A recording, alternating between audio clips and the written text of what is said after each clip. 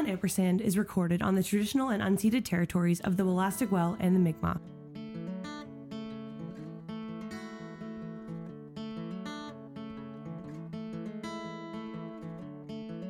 So we're back with another set of guests. We spent like 2 hours snacking and talking about so many things, just talking all the shit.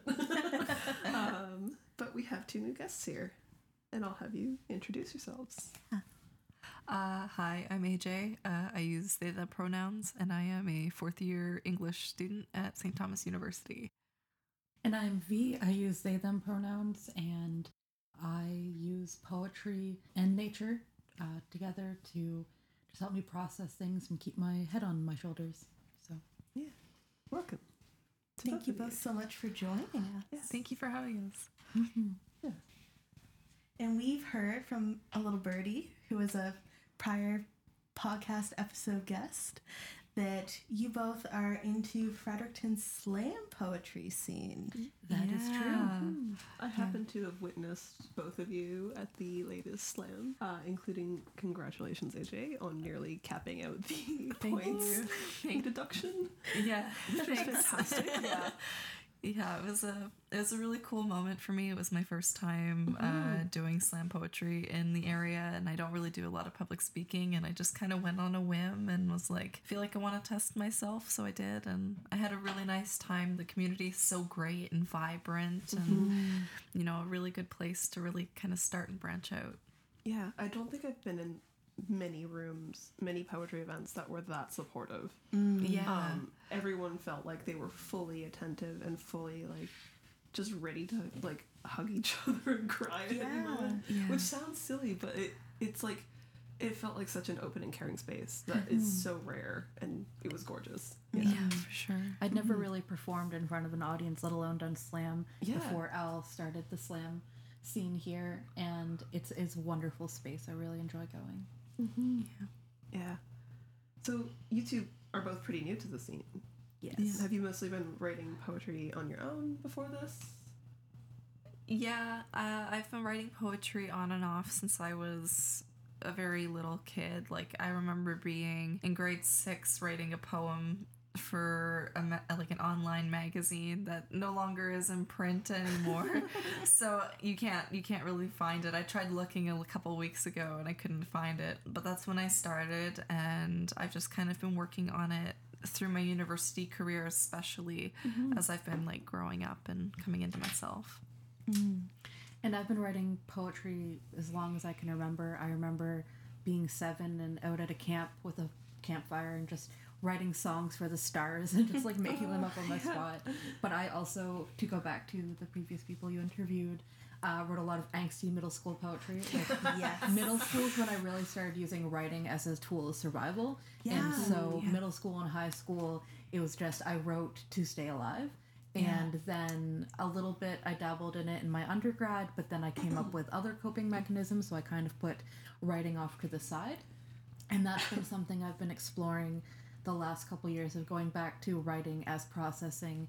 And I've also reconnected with nature a lot in the last year, and it's interesting that I could just, a lot of my poems are about nature or use nature metaphors and things, so they have a very organic relationship together. So I feel like organic is kind of a pun in that sentence. It was good catch. Yeah. Can you say more about how you think about your relationship with nature and poetry?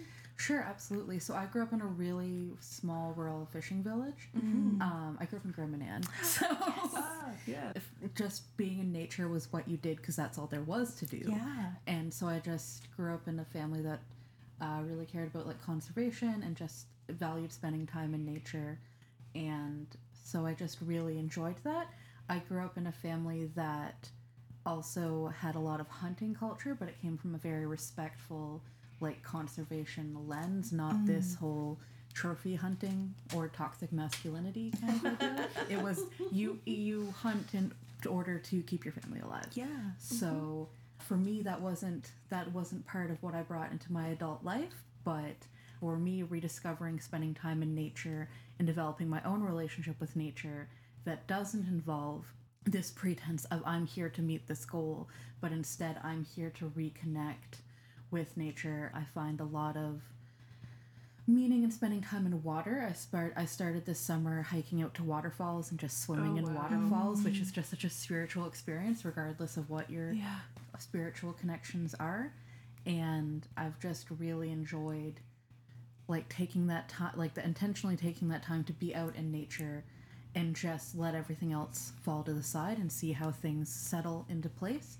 And so when I write poetry now, it's not in my room with the lights off and some candles and like writing angrily like in middle school. It's hiking out to a waterfall and sitting on a boulder in the middle of the woods and just writing and trying to process things while also letting things process through in nature and forest bathing and all that.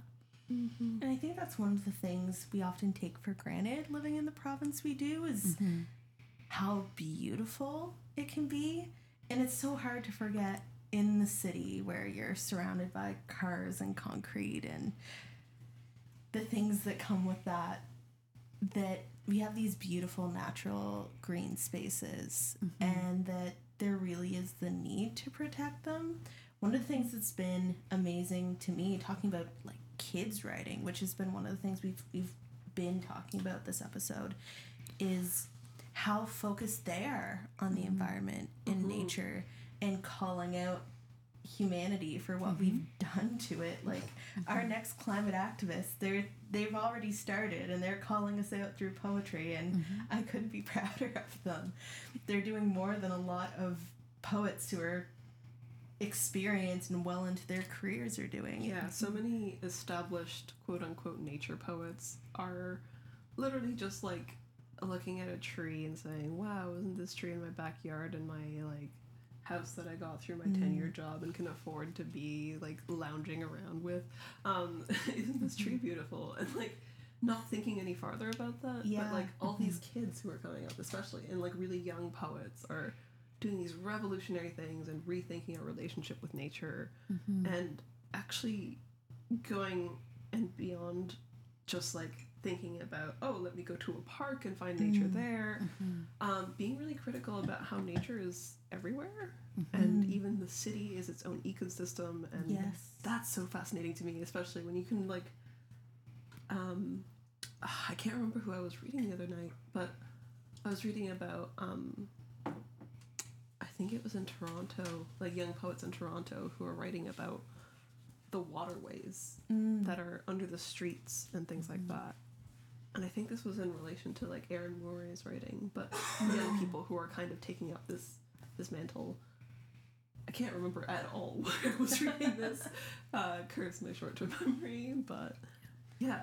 No, it's interesting. My next poem for the slam I just been having this existential dread about climate change and like the role I had played in my indifference. And anyway, so I remember like reflecting on, you can tell I've been single for a long time, but I've also grown up a lot, that now this is where I'm at in my poetry journey, that I'm writing about how we can swear on this podcast, right? Yeah. Oh yeah. We're all fucked, but we've also fucked each other. So like, yeah. Yeah, no, ecological grief is the way that people are terming it. Oh. And like watching especially really young poets, like at the climate strike that took place here in September, a lot of really young people, like young students and even some teenagers from the local high school, read some poems at the climate strike on the mic. There was an open mic segment for them, and the feelings that they were expressing about confronting the fact that they can't imagine a future and are still trying to survive through that blows my mind, because those are things that I'm barely able to articulate at my age, and like I've been confronting those things my whole life still. But kids these days, funny turn of phrase, but they get it in ways that I don't think any other generation has had to so urgently.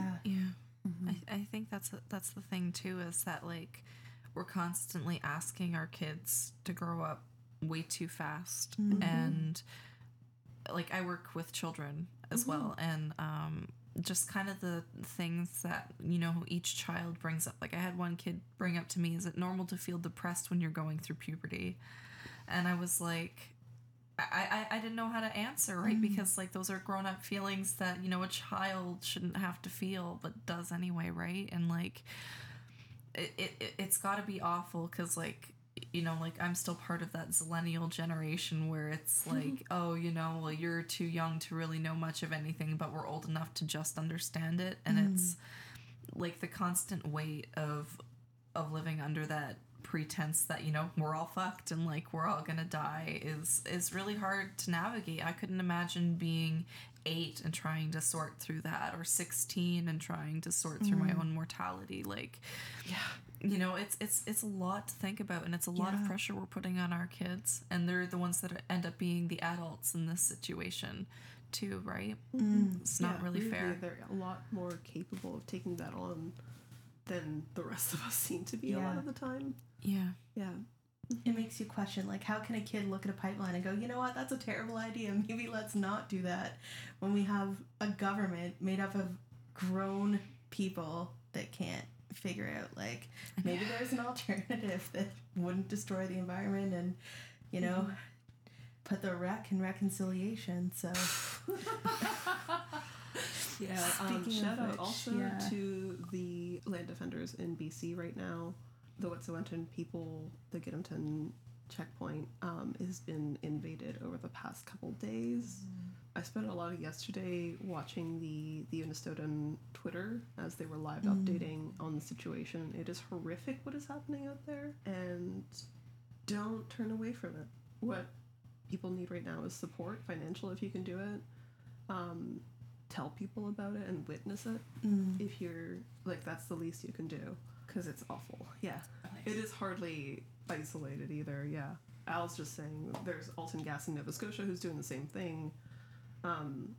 Colonialism's still alive and unfortunately well, and has the RCMP backing it and violently enforcing the interests of oil companies over, you know, human and land rights that are established by law and, like, shouldn't even need to be established by law to be valid.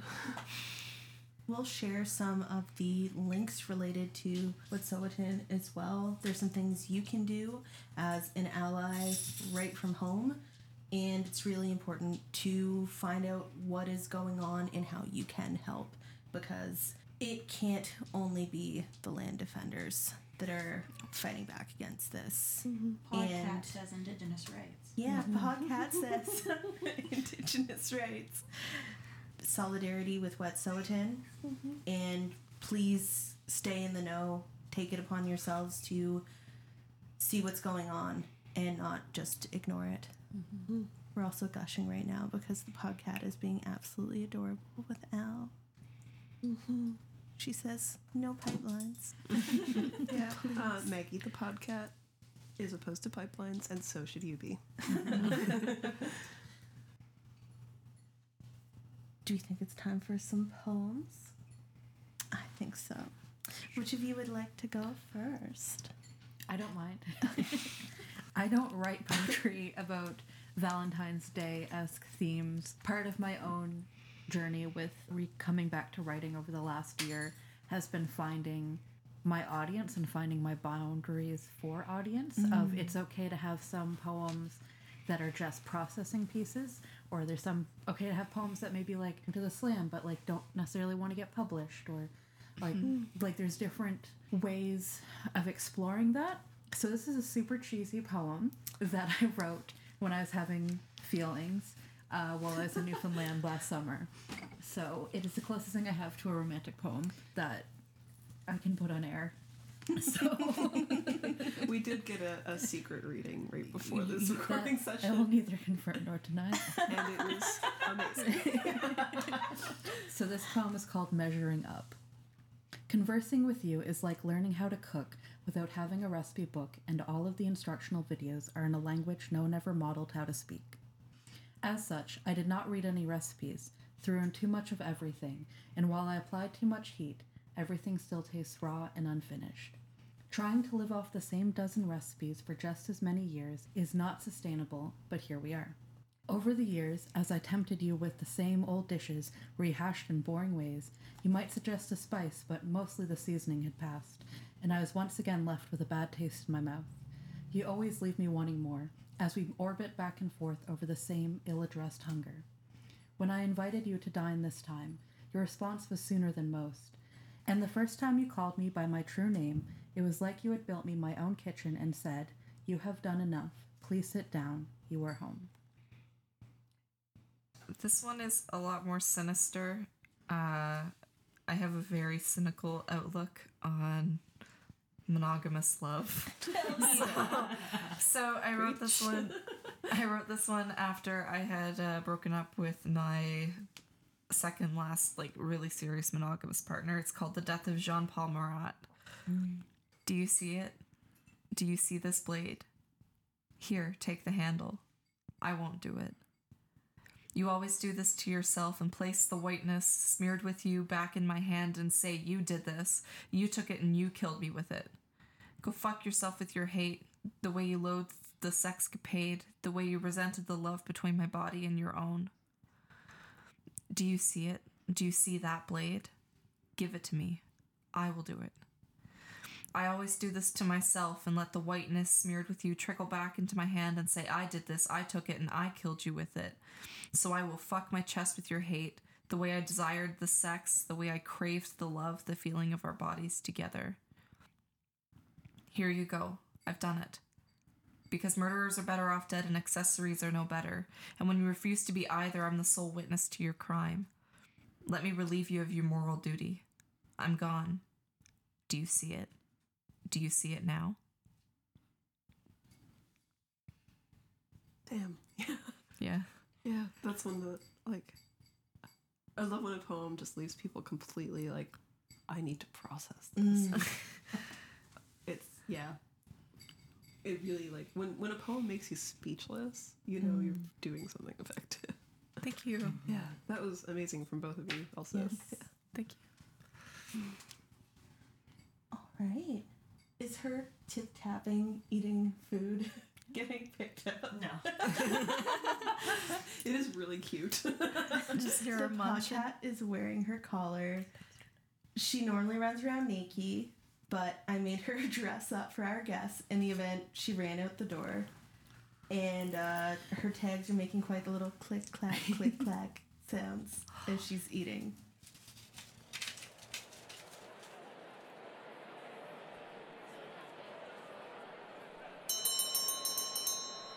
It's time for the dumpster dive! And we will do the same routine we had done with Al and Sarah.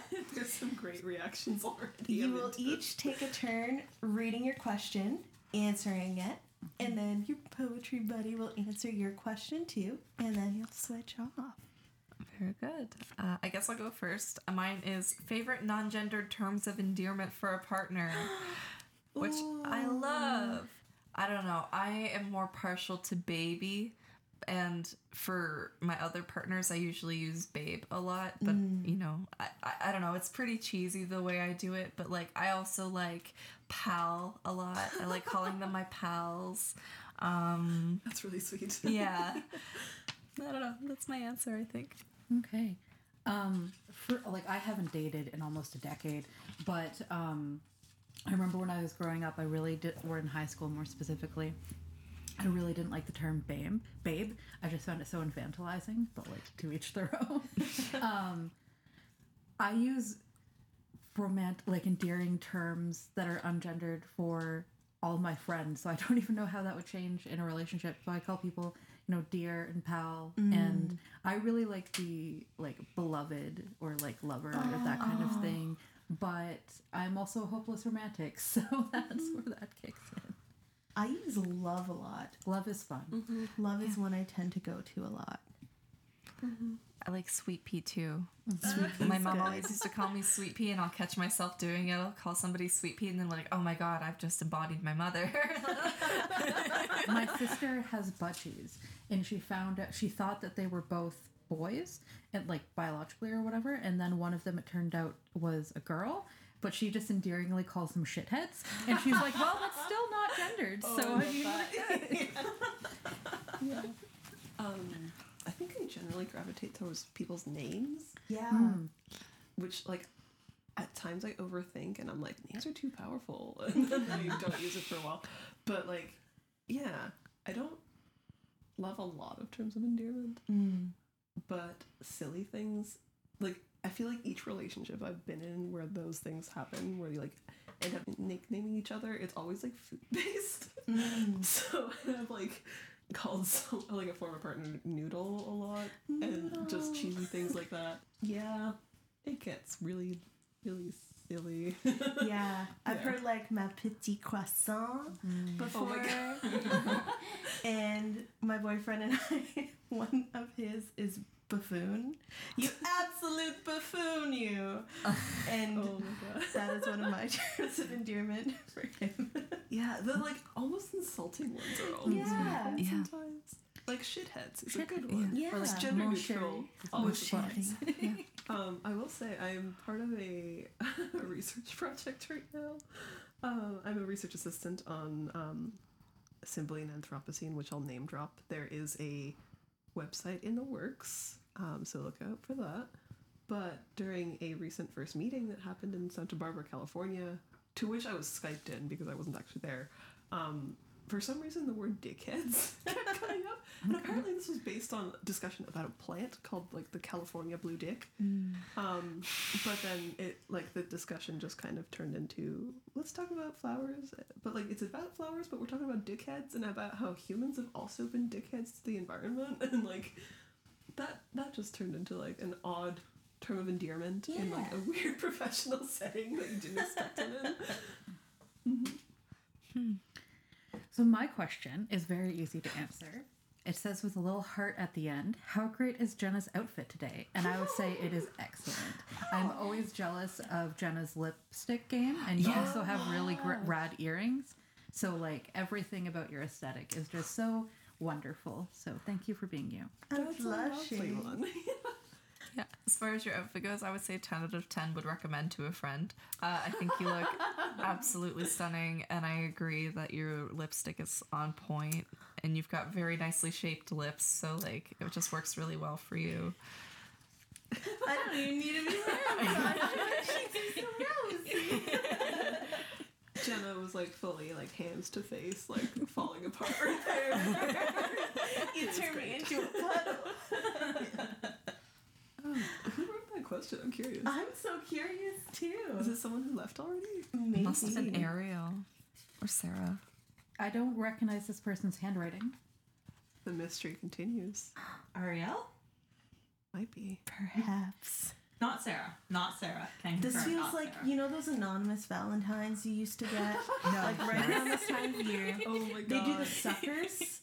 And sometimes it would get so passive aggressive. Like someone would order one for someone, and like when I was in middle school, people would use it as like a tool to bully people, which was no. really messed up. They'd use it like, oh, we'll get a sucker for the kid that like hasn't had a girlfriend yet, and then they'll be like, oh, maybe I have a secret admirer. That's so problematic. I just went somewhere dark. That scene from Mean Girls. Yes. Yes, and none for Gretchen Wieners.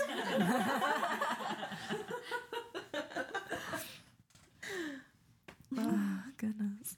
Well, we've had a fun afternoon of snacks and laughter and tea and spilling the tea. Much spilled. Much spilled. And all we'd have to say now is be gentle with yourselves with a holiday focused on monogamous relationships that are And often cis. heteronormativity. You know, find your joy where you can. Take it in the best way you know how, whether that's embracing the lovey-dovey or rebelling with some jaded love is a consumerist rantings. You do you, and know that you are valid regardless. And also, 15 is please. 50% off chocolate. Yes, I was about to 50% say, off chocolate. take advantage of all the chocolate sales. Yes. They are here for you. There's some decent fair trade chocolate in the city, so There There is, is. yes. Also, a few ending notes. We've already spoken about make sure you support and stand in solidarity with those at Wet'suwet'en and our land defenders. With coronavirus, there has been a lot of racism against the Chinese Canadian community. Please do your best to support them. You may not realize it, but a lot of their businesses are already being affected. So if you're going to order out, support some of your local Chinese Canadian businesses and watch Sex Education. Also, before we leave that note, remember that racism is a much more deadly and infectious thing than coronavirus ever will be. And inoculating against that. So. Also, watch Sex Education on Netflix. It gets gayer every episode. Does it? And it's asexuality amazing. is also represented, which is fantastic. Yes. It is the show we all deserved when we were going through puberty that we I've had never so received. many close to tears conversations about this show and just how had I seen this as a teen, right, or at any age before now, I would have had a different life. I could have had so many things that weren't shame based in my life. Shout out to my horrible Catholic school lack of sex ed, which was abstinence. Literally just the word abstinence before. But yeah, just the idea that there's a show out there that is very overtly queer and actually addresses a lot of really difficult stuff in really tender and wholesome ways without shying away from being also disgustingly raunchy. And just letting all of those things exist is wonderful. It is pure. It is wholesome. It is what we deserve. Yes. Where can people find you on social media? You can find me on Instagram as AJ Alward. You can find me on Facebook. You can find me. That's about it, actually. Maybe on TikTok. I'll put a dumb thing on TikTok and be like. Sorry, you missed the gesture. There was some peace sign gesturing. You'll have to see AJ's TikTok to understand the gesture. You'll see it. I am boring and old and crotchety and don't really use social media to display my creativity at all, but you can catch me at the Poetry Slam, which is every third Wednesday of the month at the Tipsy Muse at 7:00, and it's an awesome, wonderful, supportive time. So come out and support that. Please do, 100%. And before we sign off, the podcat is on TikTok. And she had I would say, viral TikTok, and she's probably more popular than I will ever be in my life. I had the sad realization one day that I was like, I think my cat's TikTok did better than my poetry book. Oh, no. So you can check out my TikTok, which is just Jenna and Albert, and see Maggie getting some very good brushes. Can we also talk about how your book cover, though, is basically a cat TikTok? Pretty much. It is behind V over here in a frame, and Jenna's book, Beck and Call, does feature a cat licking its own butt and getting caught in the act on the cover, which is the most Jenna cover that ever could have been conceived. Thank you all so much for tuning in. Again, be gentle with yourselves. Get some of that 50% off chocolate.